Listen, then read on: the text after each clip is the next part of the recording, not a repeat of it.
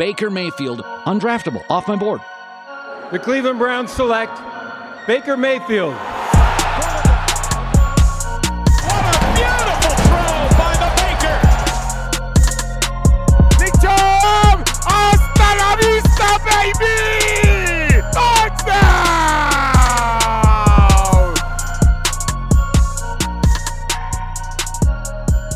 Welcome into the OBR Film Breakdown. Your host, Jake Burns. We're going to enlighten you today on the 14th day of training camp, what happened at Tuesday's practice, some of the quotes from practice. I'm not sure what the crossover audience is for my Twitch show on Tuesday night here now. I switched it to Tuesday night. If you didn't know that, Chalk Talk bumps up a couple days. That will be the regular schedule during the season. I don't know how many of you are crossing over, so I'm trying to give you some fresh content on top of that. Maybe there's not many. I don't know. But I did end up, at the end of this podcast, attaching the Q&A I did for the first hour on the show. The second hour, I had all 22 tape. I've been lucky enough to come across that, which is great for my film study. If you didn't check that out, you're not an OBR subscriber, we have a 75% off offer going on right now. $26 for the whole year for an annual subscription. You get my Monday and Tuesday, once games push to Sunday, obviously. Monday, Tuesday, defensive all 22 review and offense all 22 review. I mean, like I said, I unlocked today's which is the Tuesday edition, the offense, to give you an idea of what that looks like. It's 3,200 words, a ton of bullet points, a ton of scouting notes.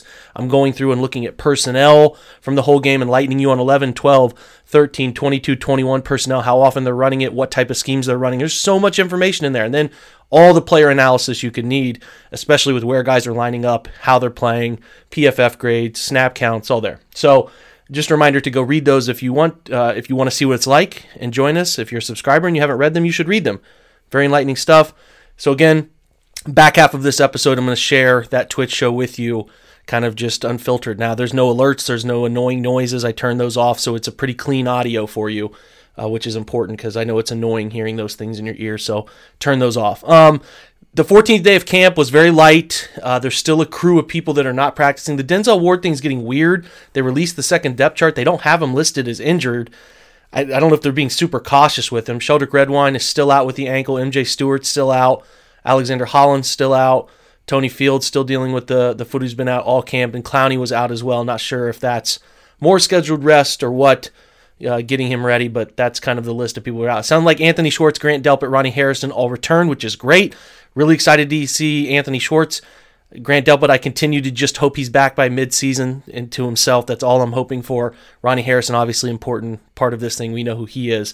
Two guys went to the IR. We've talked about Stephen Carlson, Ryan Switzer. Wouldn't commit. Stefanski's key quote was that there is no locked-in 4 tight end thing. He won't say they have to. They could do some different things.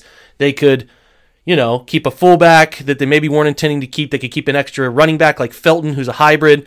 Opens the doors to a lot of stuff. I think Stefanski's kind of leaving that out in the open. But on the day, I saw a couple plays sent to me that were nifty. A David Njoku 7-on-7 big catch, nice leaping effort. JoJo Natson had a nice catch. I also heard Jarvis Landry was a dominant force in 7-on-7. Davion Davis was saw a video of that up the left sideline. Caught a diving catch, which is nice to see. He's making an impression, man. He's going to keep getting real snaps, and he's auditioning not only for Cleveland's practice squad, but somebody in the league could pick him up and play him, right?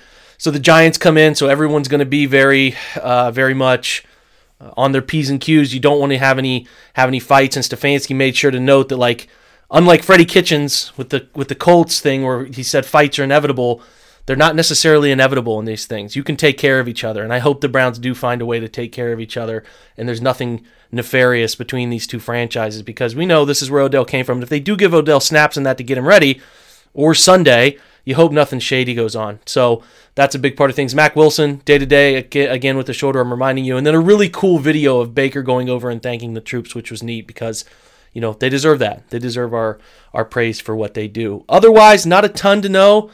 Joint practices are looming, so they're going to be soft sessions. And, that's the extent of it right now. We'll see some clips, hopefully, from those joint sessions, see some things that matter, some one-on-ones, some Skelly, maybe some team periods. They're not going to tackle to the ground, but those will be the things to pay attention to. So we're going to get over to our Twitch episode now. Like I said, just a ton of Q&A, good questions about current things with the Browns or the NFL, whatever. I think there's a lot of really good stuff in here. So hopefully you enjoy it. and we will get over to that episode right now. Make sure to join our Twitch, please. We need your support. Thank you. Let's get over that first hour of Chalk Talk on Twitch right now. We're driven by the search for better. But when it comes to hiring, the best way to search for a candidate isn't to search at all. Don't search, match with Indeed. Indeed is your matching and hiring platform with over 350 million global monthly visitors, according to Indeed data, and a matching engine that helps you find quality candidates fast. Leveraging over 140 million qualifications and preferences every day, Indeed's matching engine is constantly learning from your preferences. Join more than 3.5 million businesses worldwide that use Indeed to hire great talent fast. And listeners of this show will get a $75 sponsored job credit to get your jobs more visibility at Indeed.com/Blue Wire. Just go to Indeed.com/Blue Wire right now and support our show by saying you heard about Indeed on this podcast. Indeed.com/Blue Wire. Terms and conditions apply. Need to hire? You need Indeed. I think you see me. I think we're live. I don't know if I'm doing this. Perfectly right. Trying to learn this process as I go. Shout out to Andy Lytle, as you all know, who does a fantastic job hosting this show throughout the week. Does Mondays pregame, all that stuff. He's helped me learn the process. I've got like 5 different monitors with just my face on it right now. My iPad's here, trying to make sure everything looks right. It's kind of like Inception right now.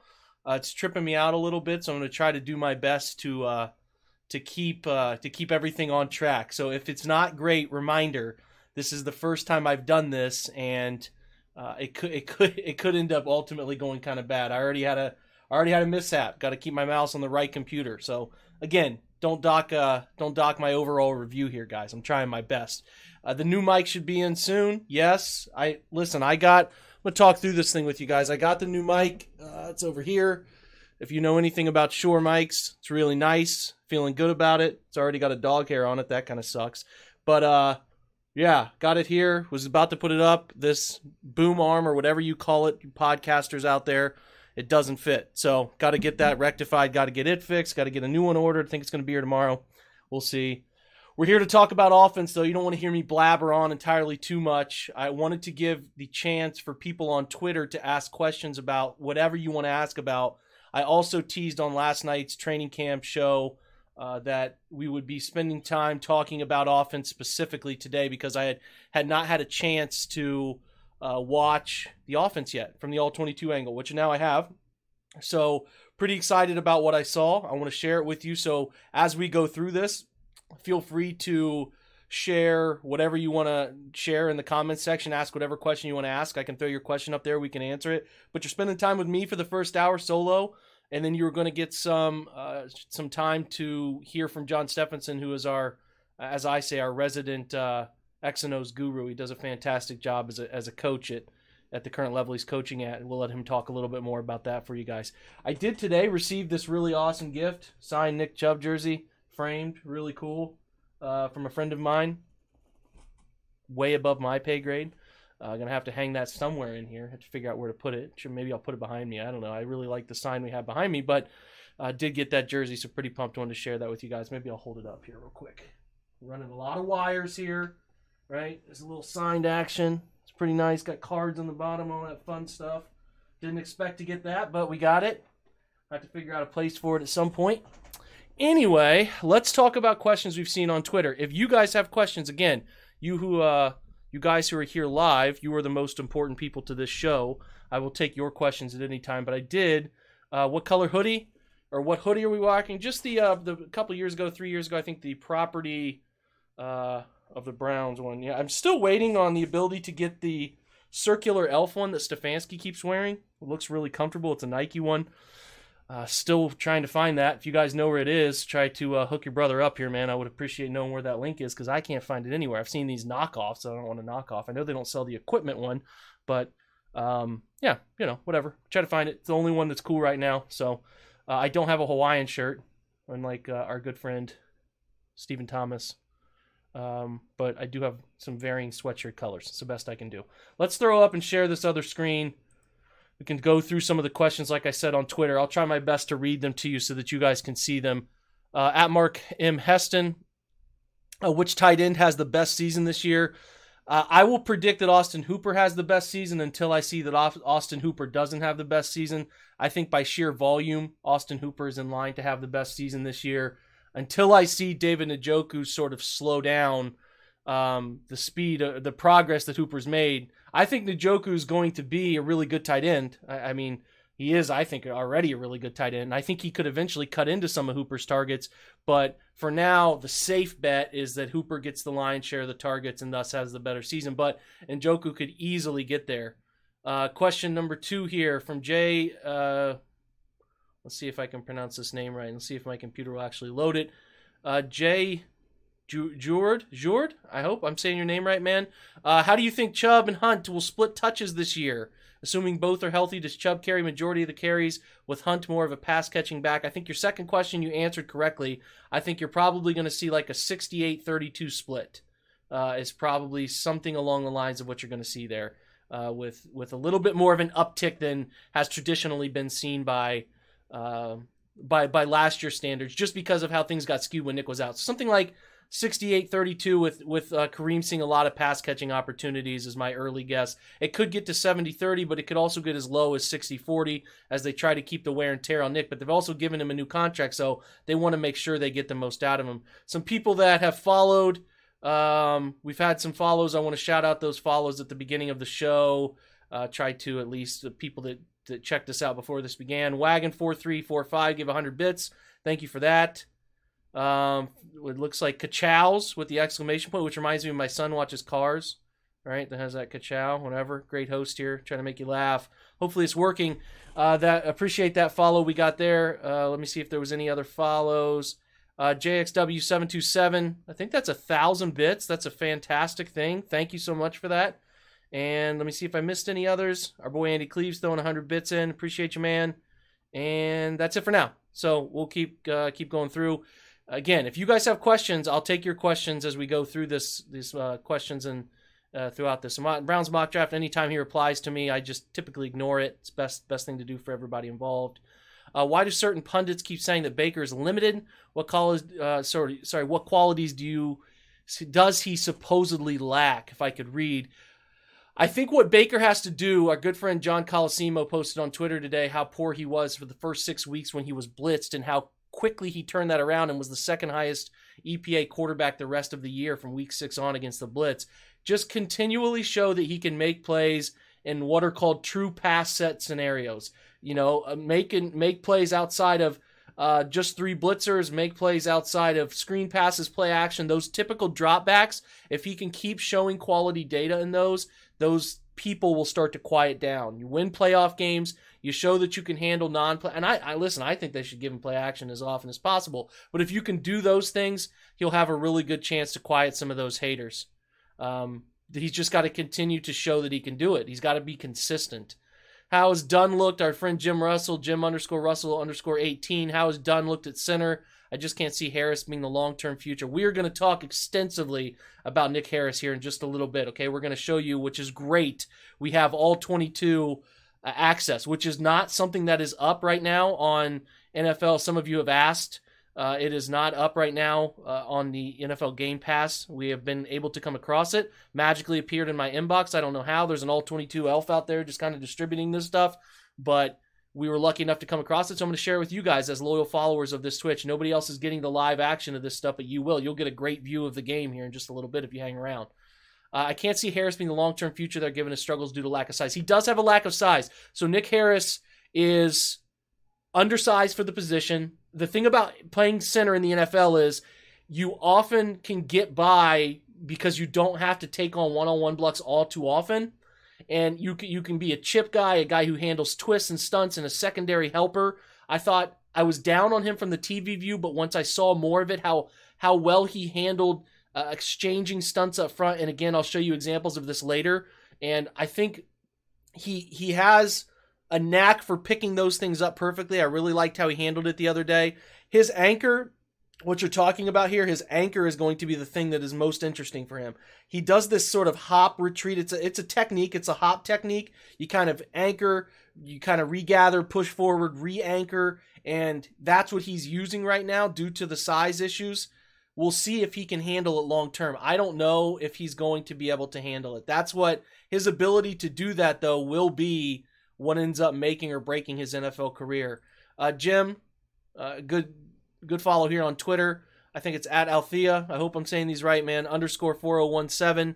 Anthony Schwartz sighting. It looks like today we saw Kevin Stefanski say that he is back at practice. I didn't get to go to practice. I won't go tomorrow. We're going to be out of town over the weekend, so I won't be able to see any practice. But from what I gather and what I heard from Kevin Stefanski, it does look like he is going to be back either today or he's going to start ramping it up into next week.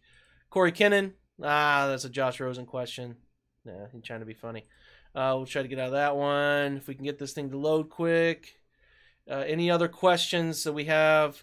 Let's go to an actual question from this show. If I can get this thing to slide on over here. Here we go. So Brian, RVT says, odds they keep Keenum if Kyle continues to press, cap savings would be significant. They have already paid a portion of Keenum's money. They would save a little bit of money. I think that for Kyle Lauletta against third stringers, so late second string, third stringers to earn the backup job in preseason would be short-sighted.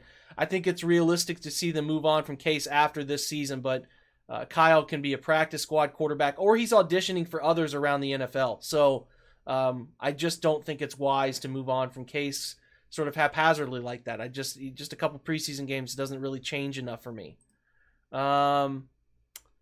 Is there any scenario where Davis makes the team, Davion Davis? I do not think so. I think that there are 5, now 6, now 7 wide receivers are fighting for 6 spots. If you include the top 2, the LSU tandem, Donovan Peoples-Jones, Rashard Higgins, Anthony Schwartz, Demetric Felton, and Kadero Hodge. There's 6 spots there, and I know they're talking again this week about getting Demetric Felton back into running back a little bit, but I just think it's going to be hard for guys like, and these are good players, like Jamarcus Bradley is a good player. Davion Davis are good players, but they're just not good enough. There's some teams, I think, though, in the NFL that they can play for. So as much as preseason is about trying to make your team, you're ultimately auditioning for the rest of the NFL too. So keep that in mind. I think those guys, would you love to get Davion Davis or Jamarcus Bradley on your practice squad? Of course you would. And I think that they should try to do that until they can't do that. He had some nice routes the other day, and we're going to watch him here in just a little bit. I really like some of the nuance. He's not overly twitchy, doesn't burst out of cuts crazy quick like you would like, or you're accustomed to seeing some of the people on the Browns. But that's kind of the scenario that we have in front of us for those guys at the end of the wide receiver room. It's a tough position to crack. And who thought we would have ever been saying that about the Browns wide receiver room?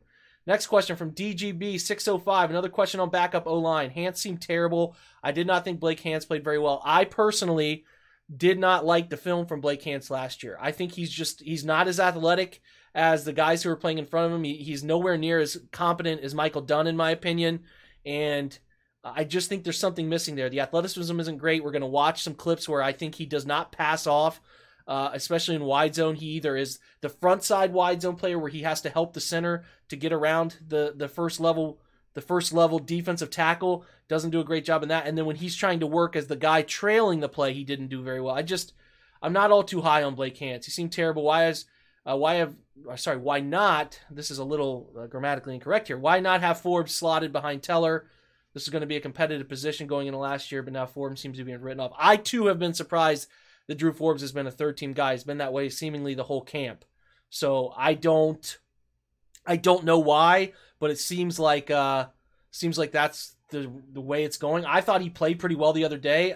In the next 2 weeks, I would look for Drew Forbes to potentially move up and have a better chance if he moves up the totem pole to get a chance to play maybe that right guard position opposite Michael Dunn, because Michael Dunn has a little bit of center experience. I know the question before asked about him playing center. He only had 5 center snaps, so he has not had a ton. So at some point, he's going to get more center snaps as they continue to look around, do some different things with feeling this whole thing out. They like to move people around. But I thought Forbes played pretty well. We're going to talk about him a little bit when we watch film. He was most clean in pass protection. When he gets latched onto you in pass protection, he's pretty dang tough. I think that's been consistent through the 2 preseasons we've seen him play. I'd like to see him get some more meaningful reps, though. Okay, next question from TMAAG, which could be T-Mag. Chances we see maybe potentially moving on from Hollywood for one of these young wide receivers, considering on the guardrails is always the bottom of the roster and all these young wide receivers looking good, making big plays. I guess it's possible. You're really threatening team chemistry there, because I think Rashard Higgins isn't going to go for 800 yards, but I do think he's a valuable cog in the wide receiver room and a valuable cog for Baker Mayfield. So you're threatening or dancing with a little bit of danger there. I think Kadarius Hodge is more likely to go in this scenario than Higgins. But again, Higgins is on a one-year deal, so if they wanted to trade the wide receiver from a position of strength, because right now I feel like Donovan Peoples-Jones, the way he was playing X the other day, and he was out after 2 series, Higgins and Hodge kept playing, he sort of has his foot in the door as the number 3 receiver. So if they do want to go ahead and move around and say, hey, we really need another backup rotational defensive end, let's call Indianapolis and say, hey, talk to us about what you have, there's potential for that kind of swap. So take that for what it's worth. Asked on Twitter as well, do you think an uptick in 11 personnel continues? So I had some data. Yeah, I don't know if you guys got on and read my 3,200 words I wrote about the offense, and it's packed. Listen, no one else is doing this in the market. I think that what I'm doing with that stuff is pretty unique. I'm not trying to toot my own horn. I'm just saying nobody else is doing it, is giving you insights like that. You should read them because you're going to know all about what the Browns do on both sides of the football. It does keep me up until 2 a.m. most nights. I'm podcasting at 1 a.m. and trying to edit it to get it all live and give you as much information as we can. I would appreciate it if you read it. There's a lot of work that goes into that. I made it free today so that you guys could take advantage of a 75% offer, 75% off an annual subscription with our website, which is a really cool thing. It's only $26 for 12 months. That's pretty great for the amount of content I think you get. And it's not just in-season content. You get content from Lane Atkins, Rumor Central, when we get to free agency, when we get to the draft. He always has the breadcrumbs that tell you where the Browns are going. Brad Stainbrook is fantastic connecting with agents. He's got real connections. I've seen him. I'm not making it up. He's like, Brad's 20. He's a savant for a young kid doing this thing, man. He's really good. Anyway, back to the question here. So I calculated this. I'm a loser, and I went through every single snap and looked at personnel, right? I counted up how many tight ends, running back, wide receivers are on the field. I did it for every snap. There's technically 71 snaps, but they took a knee on one, so I'm not going to count that. Get mad at me if you want, but not going to count it. They ran 42 snaps of 11 personnel, which I saw that. Eyebrows raised. The Browns last year led the NFL in 2+ tight ends in use for the whole season. So any formation that included 2 or more tight ends, they led the entire NFL. Over 500 snaps with 2 or more tight ends. They were one of the leading team, if not the leading team, in 13 personnel. What that means is 1 running back, 3 wide receivers. Eliminate everything I just said, men in black. 1 running back, 3 tight ends. Then 1 wide receiver obviously would be included in that scenario. So obviously 12 personnel is 1 running back, 2 tight ends.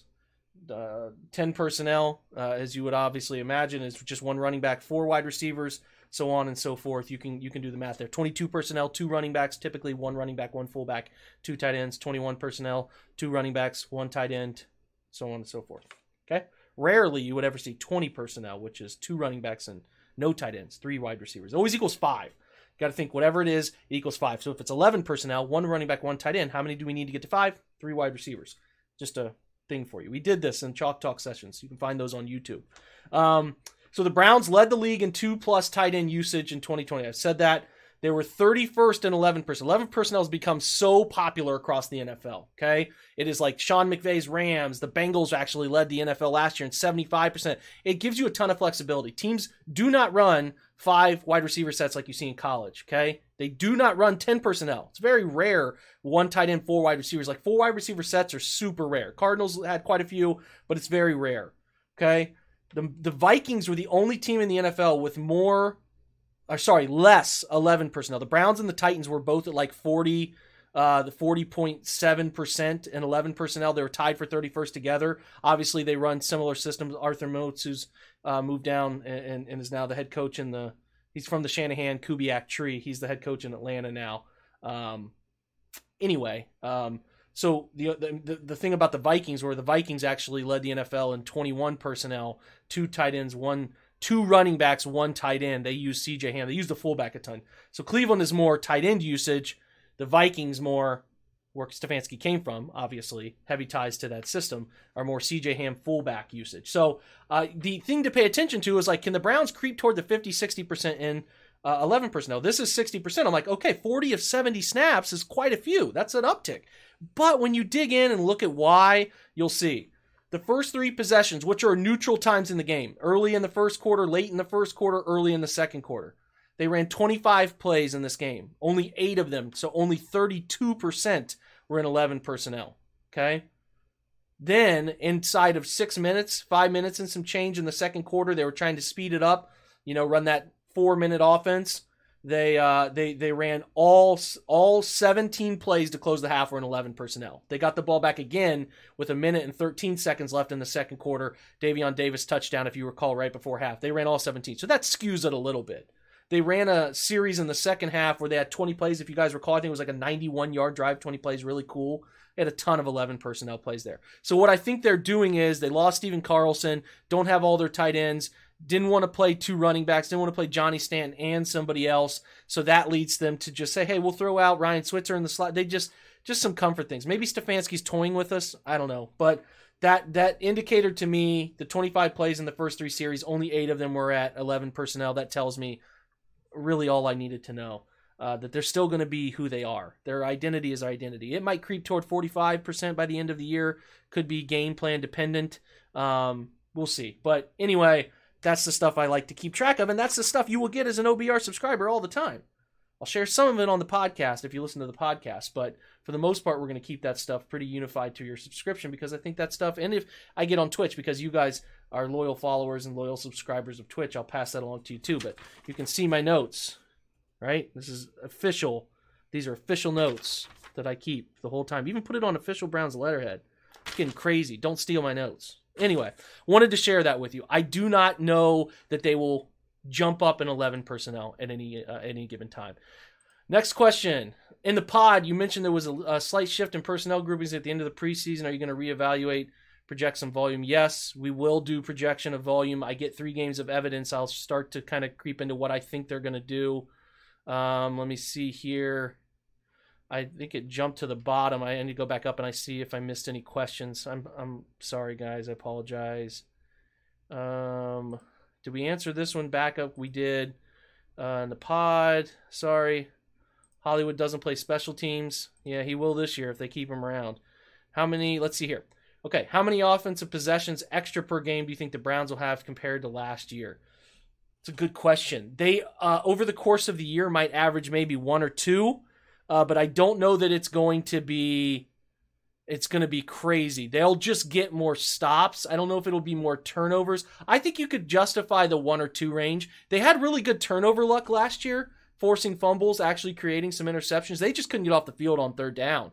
So I hope that is where they can, figure things out to an extent, is getting off the field on 3rd down. It's going to be important. Any whispers about Wilson, positive or negative? I think you're talking Mac Wilson here. Nothing but positive has come out of camp. Now the shoulder injury seems like an AC joint, grade 1, so it's not serious. He should be back probably by late this week. Try to play maybe in the game, but next week. I think it's been positive. So we'll just have to keep our eye on it. He's been nothing but positive. He's got to continue to prove it in situations that matter. Any update on the Teller contract extension? We have heard nothing at the OBR as of I know. We have not. I personally have not spoke to Lane in a while about that. There could be some rumblings. Sort of the public things from Teller have not hinted at many conversations. I think if Teller comes out, he was his first really good year last year. If he can come out and have a really good start to the season, that could be a potential in-season conversation. Your next question is about Nick Harris again. Does he make the team? Let me lay out to you where the offensive line room is right now. You have the 5 big dogs. We all know who the 5 big dogs are, right? You add in, they kept 9 linemen to start last year. Could they keep 10? Maybe. But if you look at the locks, Chris Hubbard, guard tackle experience, lock. Played pretty well in his 2 series the other day, coming back from a knee injury. Looks good. Happy about that. Like I said, lock. James Hudson is going to be a lock. I know it was ugly. We're going to document some of the ugliness of his first NFL snaps, but he's a lock. Michael Dunn, in my opinion, I can't see him not being a lock, especially with the quote Bill Callahan had the other day to Joe Thomas on live live TV when they were broadcasting the game, talking about, I love me some Michael Dunn. I think he's an absolute lock. He can snap the football. He played tackle at Maryland, so he has some of that experience, and he can handle that. And then obviously is playing stellar guard of late. Okay, and he's a bit older. He's not young. I think people forget that. He's floated around the league for a little bit. He's not young. He just found the right scheme finally. And I just always think of how well he played against Cam Hayward. And I think, too, about how Blake Hance had to play left tackle against the Chiefs because Jedrick Wills left early, and how much different that game could have gone for the Browns if Michael Dunn could have played left tackle. I'm just lost in thought right now. Anyway, and then lastly, you're looking at one spot left. Do you want to keep Nick Harris? Again, a projectable chance he could be your long-term center behind J.C. Tretter, but would you rather keep Drew Forbes? Alex Taylor, who we're going to talk about, the left tackle who was a UDFA last year, he looks the part, man. I really like what I've seen from Alex Taylor. So it's like you have this trio, Forbes, Harris, and Alex Taylor. Which one of those guys do you want to keep? Do you want to keep 2 of 3? That's where I'm at right now. We will update you as we go on this based on performance, but those are the 3 fighting for the 9th or 10th spot. Okay? Kind of keep scrolling here. I do not get sleep. If someone has said that I haven't slept since 06, that is true. Any other questions? If maybe I have missed any other questions. I have not. Let's go back to Twitter real quick. Question from Mitchell Fink. We're not going to answer that one. Okay, we answered the question about Keenum. Russell asked this question about Case Keenum and Kyle Lauletta. I think Kyle Lauletta has to keep playing out of his mind to really take over that role. Good question from Paul Spencer, which is, can you explain to us what's going on? Again, it keeps going to the wrong one. I love Twitter. Can you explain to us what's going on with Game Pass? I do not know what's going on with Game Pass. They have completely seemed to overhaul their system. If you're a Game Pass purchaser, they have overhauled their system, and they have taken away all 22. They have taken away the ability to jump play to play with the write-ups. It is a far inferior product to what it was before. I hope they can fix it because a lot of people pay a lot of money. Let's look at Freddie Shermer's question here. Hopefully I'm saying your last name right, Freddie. AJ Green, Marvin Wilson odds to make the team. Also Greg Senat over Hubbard to save money. Everybody wants to save money. I know you want to trim as much for rollover as you can, but I'm not keeping Greg Senat over Hubbard. I like Hubbard too much. He's proven. Greg Senat he's fine, but he is not an athletic, bendable, handle speed. Like, you put Greg Senat against TJ Watt, it's going to be a field day for TJ Watt. Like, if you put guys who can run and turn the corner with dip, turn the corner really low, he's going to struggle with that. He blocked fairly well the other day on Saturday in terms of both gap and zone schemes, but I just don't see enough athletic ability out of his kick step to get where he needs to be with balance to handle people like Hubbard can. And plus, Hubbard's guard tackle flexibility is really nice, and he's experienced as hell too, and that matters. AJ Green is your leader in the clubhouse at cornerback 5, in my opinion. You have your top 4. You have Denzel, Greg Newsome, Greedy, Troy Hill as your corners, and then you're looking for a 5th guy to keep. You could kind of slot MJ Stewart as a corner, but he's playing a little hybrid. I think AJ Green's been the most effective of everybody on the field in that role. And I was kind of surprised by the Keandre Thomas thing, but AJ Green has played really sticky outside corner, 80.4 grade in coverage the other day. He had a pass breakup on the only pass that came his direction. I like how well he mirrors people. He seems to jump routes. Gets a little handsy. I think if he plays a lot, if he were to play 300 snaps this year, he'd probably get a couple flags. But I just think that's how he plays. Marvin Wilson, it's early. Tommy Togiai and Marvin Wilson, I'm trying not to make my entire impression from just that game. I didn't think either of them played well. They both played a little high. I thought Tommy Togiai played especially high without leverage. Question here from Kareem. Brian Allen at corner did not play much. When he did, he got beat once. I think he's probably going to be a roster cut down in the next cut down session. I don't see him being a long-term part of this roster. I think Chubb, this question over here, I think Chubb will have a bigger part in the passing game. I feel 40 receptions over the season will keep defenses guessing. If he gets 40 targets, I would be surprised, let alone 40 catches. They could uptick it from where he's been, but that's a lot of catches over that short period. Just a year in an offense that doesn't use it that often, and when they do, they like to get a guy who's better at it. So I think that you'll see Kareem still get a lion's share of those. Kareem, I hope I answered your question. I just haven't seen enough from Brian Allen to be a serious contender for a roster spot. We're going to keep going. The other question from Matt Saul asked about Chubb Hunt in the backfield together. I think they only had like 3 snaps together in the backfield together at any one point on the field same time last year. Didn't appear to me that they were going to do it last year. I don't know why they would do it this year. I think we all remember when Kareem came back from the 8-game suspension in 2019 and some of the outside the box thinking that Freddie Kitchens was trying to do with them on the field at the same time. They could, but I think they do like rotating them in and keeping legs fresh and having one on for the other. If Davis continues to play well, what are the next steps? I think if he continues to play well, he has a realistic shot at being a guy who wasn't even signed as of late. Was a late signee to Cleveland. If he keeps practicing and playing really well, he has a chance to make the practice squad. Or if he continues to blow it out of the water, keep really playing well, he could get a roster spot at a place that has short depth at wide receiver. So that's the next step. Could you see Schwartz taking over Natson's role last year pre-ACL tear for jet sweeps, quick screens?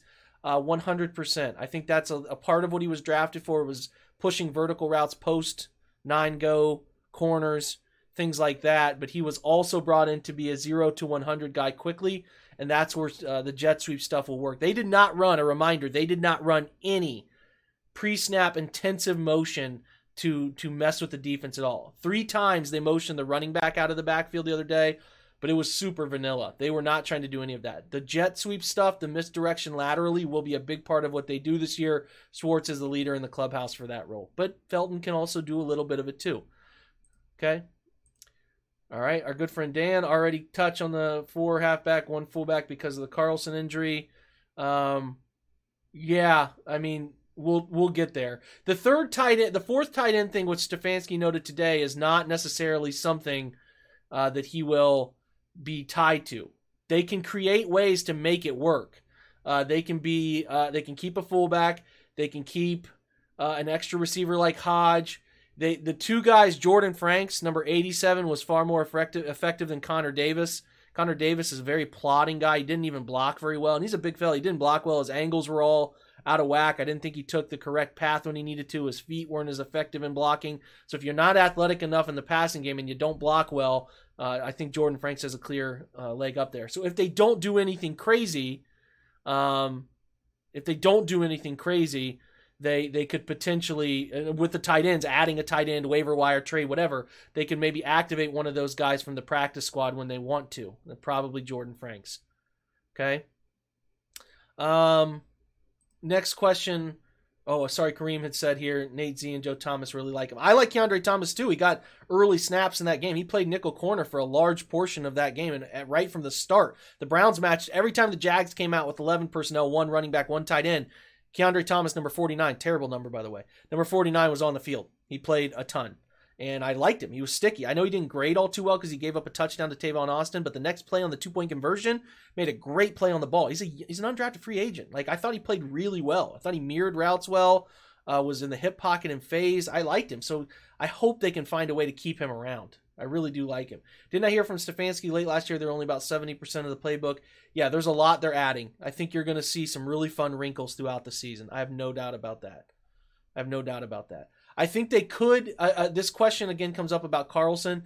It could mean that they keep Felton as sort of that hybrid, and that's how they solve that issue, right? 6 wide receivers and the hybrid 4th running back. That's how they fix that issue. But you're counting on your 3 tight ends to stay healthy. I mean, Hooper and Njoku both missed time last year, significant chunks of time. I know Hooper's issue was sort of rare, but it's still something to keep your eye on. Why don't people cross-train at center? I don't know what that means. Maybe someone can clear that up for me. Is Sheldon Day the real deal? Yeah, I think Sheldon Day's been playing better than anyone wants to give him credit for. He's been rotating in from the early portions of camp with the early groups, the first team sometimes. I think he backs up or can play alongside Billings. He can play shade or 3-tech. He started at 3-tech the other day. He could back up Malik Jackson. He was, as of right now, Sheldon Day's your leader in the clubhouse for your third defensive tackle position. You think Felton gets more snaps at running back this week? I do. People were surprised he didn't play running back the other day. I wasn't, because he'd only been practicing as a wide receiver. It was noted today he had been practicing at running back, getting those reps. You know, a running back has to get reps with his quarterback. They have to do mesh stuff. They have to go through how the footwork works between the handoff directions. Is it wide zone, tight zone, power, counter, whatever it is? They have to work on that stuff. He has to practice there to get reps there. So sounds like he is doing that this week, so there's a chance he will play some running back. Who is someone you think will be cut by another team the Browns will be interested in? That's a great question. Chubbsolutely. It's a great name. It's a great question. Something Stephen Thomas is fantastic at looking at around the league to see guys like that. I will circle back and have a better answer for that in the next few weeks. Come back with that question because the Browns will be sniffing around the waiver wire. Okay. Dunn does not have a ton of center experience. He's doing some of it, and he's done some snapping here, but he does not have a ton of center experience. Okay. That might be all caught up on questions over here. And Billman, thanks for subscribing to the Twitch. We really appreciate that. We're going to keep going. How many pancake blocks will Teller rack up versus DBs with these new rules? That's a Matt Reed. It's a good question. I don't know if you guys saw this, but the NFL has banned anytime teams put linemen on the outside, whether that's a screen pass or like a pin pull sweep, you can't take linemen's legs out in order to avoid a block or create a pile outside of the 2 yards outside of the tackle box. So for you 190-pound corners, I'm looking at you, Greedy. I'm looking at you, Newsome. You better be as aggressive as you can and beat them at the point of attack, because if you let those linemen get into you, they're going to roll up on you, and they're going to cause some serious issues. So I think Wyatt Teller will be a guy who might have some highlight blocks this year. Yeah, pretty safe to say. He said he asked this on another account, but with the rise of really good young receivers, is Higgins' roster spot in jeopardy? We addressed that earlier a little bit, Matt, with sort of if they could potentially trade him. He's not getting cut. He's too good to get cut. It's too good to cut. Way too good to get cut. Yeah, I know. I understand, Muddy Dog, about the knees thing. I get it. But when you have 300-pound players coming at 190, 200-pound, they have to protect themselves somehow. So I get why they would be concerned too. I think it creates a balance issue on how defenses are able to stop offenses. And I'm not the only one saying that. I have concerns about how that's going to put defenses at a severe disadvantage. Offensive linemen have to be ready for somebody to go low on them in space. They just have to be ready for it. And I think they can be ready for it in a way that, getting rolled up as a smaller player, I don't know. It's an interesting rule. I think it's going to get changed over time. Going into the season, besides double doink, what position is most concerning? I think Chase McLaughlin's leading the kicking battle. Say what you want, but I think he's leading the kicking battle. He got the first kick in the game the other day. He's been more consistent in camp. He's kicked in the NFL for a couple different teams throughout the last 2 years. He's going to be a kicker in this league whenever he figures out a long-term home. I think he kicks the ball with more power, comes off of his foot cleaner. I just wouldn't be surprised if he takes that. The other position group that's most concerning to me is the depth along both defensive line positions. The Browns need some guys to step up at DN and prove themselves to be worthy. They also need some guys along the defensive interior to prove up that they need to be in that fourth or fifth defensive tackle location. Those are things that concern me. Felton on the 53-man roster. I think as of now, I feel great about that. Will fullback be on the roster? With the fourth tight end now being hurt, I think there will be a fullback on the roster. They might not have even been in question before this, but I think it's very real that the fullback will be an active part of the roster. Is there any specific personnel that you think the Browns may run more of than they did last year? If anything they uptick, it would be 11 personnel. Okay? That's what I think. It won't be much, but they could uptick in the 11 personnel. Let's see. Baker looking slim. Do you think there might be more running this year? I think he likes to be slim to get out and throw on the run, bootleg stuff. I definitely think Jason Walker, good question. I think he wants to be able to escape the pocket and run too. He decided to commit to his health a couple years ago before the 2020 season. I think after 2019 got away from him. So if Denzel Ward can't go for week 1, who would you line up against Tyreek Hill? Right now, I think you could give Greg Newsome a crack at it. I'd feel okay with it for the most part, as good as you can feel with Tyreek Hill and then maybe Troy Hill will run at it. But otherwise, you better bracket him. You better bracket him high and low. Okay. Do you see or anticipate seeing a continued uptick in 11 personnel? We have answered that. Okay. I think you could see a little bit of an uptick, but I don't think it's going to be as drastic as some people think. Let me see here. Do you have any impressions of James Hudson on-field qualities? I think Hudson's hyper athletic. I think he can handle the position, but I'm not sure about how quick he'll be ready. He has a problem, and again, in 5-10 minutes here, we're going to jump on the all-22, with handling speed and power because his upper body and lower body weren't working in cohesion. He was punching people, trying to go through his kick step punch, and when he was punching to get his initial shot on the rusher, he was stopping his feet, and that caused a whole bunch of problems in both phases, speed and power. Anthony Schwartz is not on the cut line. They'll end up keeping Felton and Schwartz somehow, some way. It'll work out, I promise. And it's Meyer, not Myers. Okay, it's Kroger, not Kroger's. All right, it's re-sign, not resign. Just need to reiterate some of those things. Bluey versus Peppa Pig steel cage match. Probably Peppa Pig has a little bit more weight, and I think right now with how my son is all about Peppa Pig, as he says, I think he's got the leader in the clubhouse with that one. I do love Bluey though, so great. Peppa Pig. It's Peppa Pig's okay. I think he really likes saying the word Peppa Pig. We're off the rails here with these questions. Of course it comes from Steve. It's Dora the Explorer's music. This might be the end of it. I heard the idea mentioned on separating quarterback salary from the rest. Listen, this is what I'm saying. I'm going to spend the last few minutes on this saying, when everybody is signed in the NFL, okay, it's always they overspent. Look, I can't believe they made that deal. It's so rare to have everybody say, like, that's a great deal, unless it's an elite quarterback, right? Like, I don't know. There's this weird thing in the NFL right now where we're all sort of like afraid to pay people. And it's like, why? Why has the league gotten to this point where everybody's so afraid to pay good players?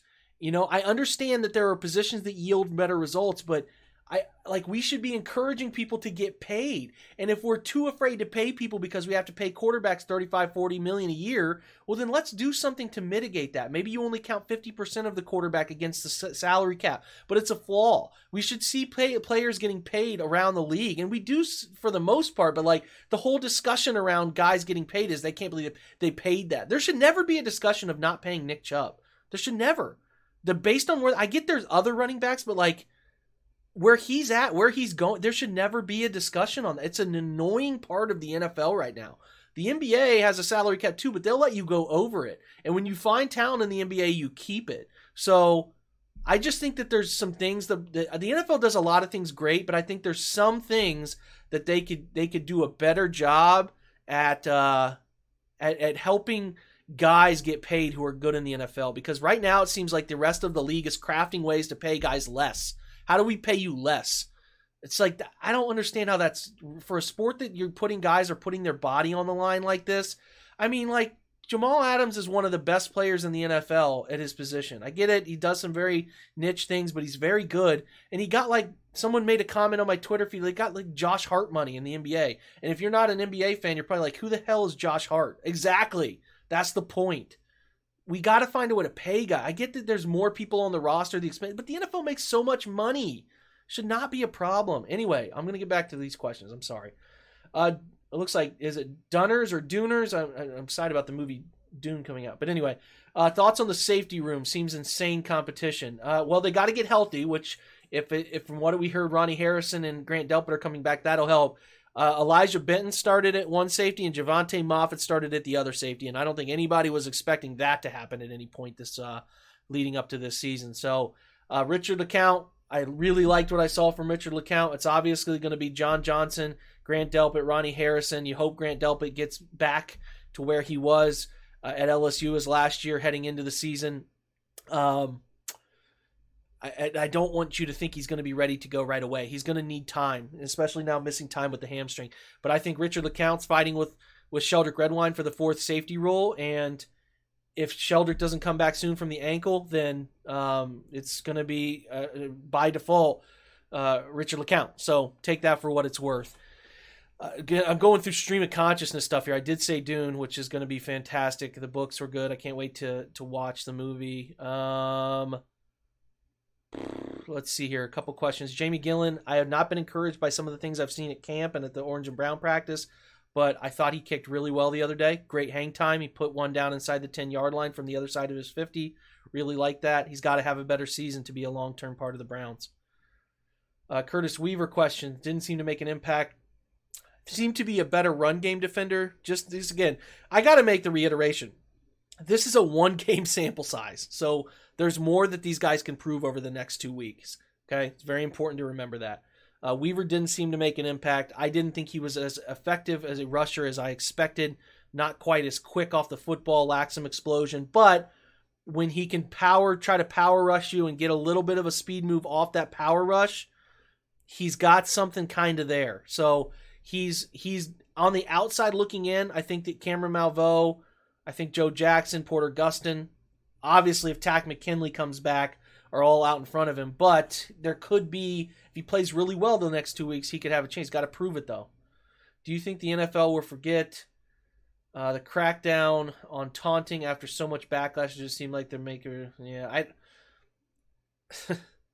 they want you to celebrate in the end zone, apparently. You can have all this fun in the end zone, but you can't get fired up and talk trash on the field. I think it's destined for some really sad penalty flags being thrown, and if we all know anything from our Browns history and fandom, it's going to be at the wrong time. If Jarvis Landry is in the video teaching them people what not to do, I think we're headed towards the alley of a couple penalty flags for taunting. Okay, that's 45 minutes of my stream of consciousness stuff. I hope it was okay. I hope you liked me answering all those questions from my review of film and all of that, and take it for what it's worth.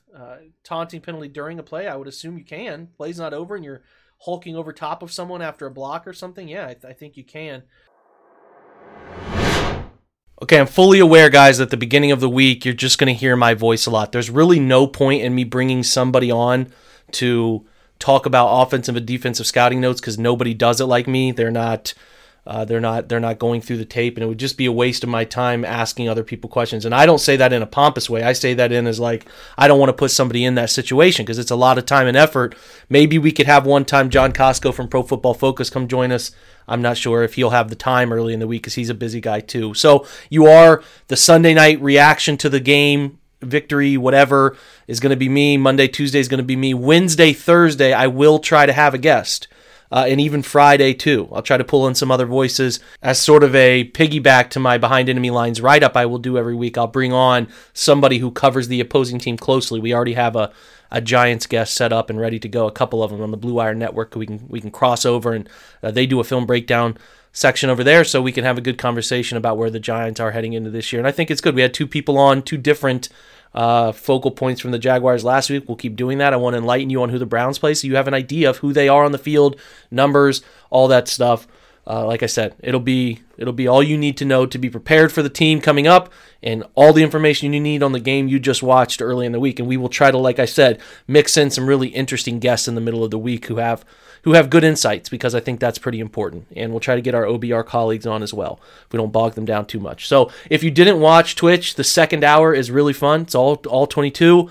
I think that's going to be up for a little bit today. It's going to get taken down at some point. So if you want to go watch it, I'd encourage you to go watch it quickly.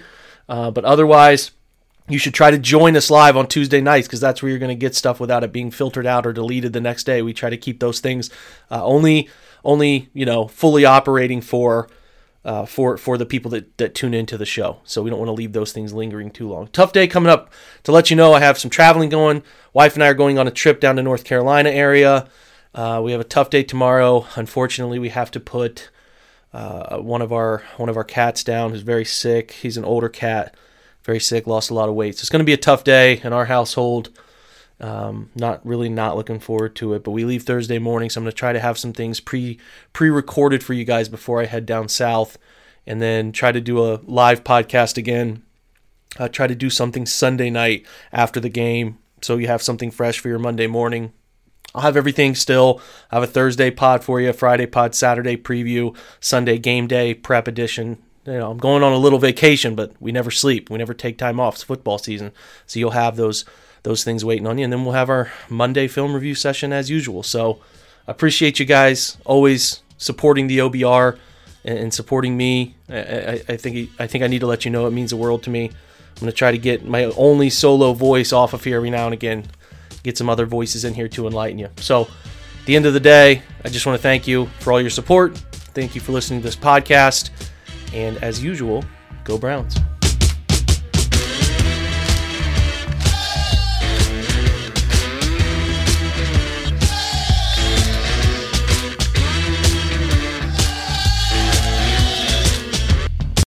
Every fan knows the right player in the right position can be a game changer. Put LifeLock between your identity and identity thieves to monitor and alert you to threats you could miss. Plus, with a U.S.-based restoration specialist on your team, you won't have to face drained accounts, fraudulent loans, or other losses from identity theft alone. All backed by the LifeLock $1 Million Protection Package. Change the game on identity theft. Save up to 25% your first year at LifeLock.com/aware.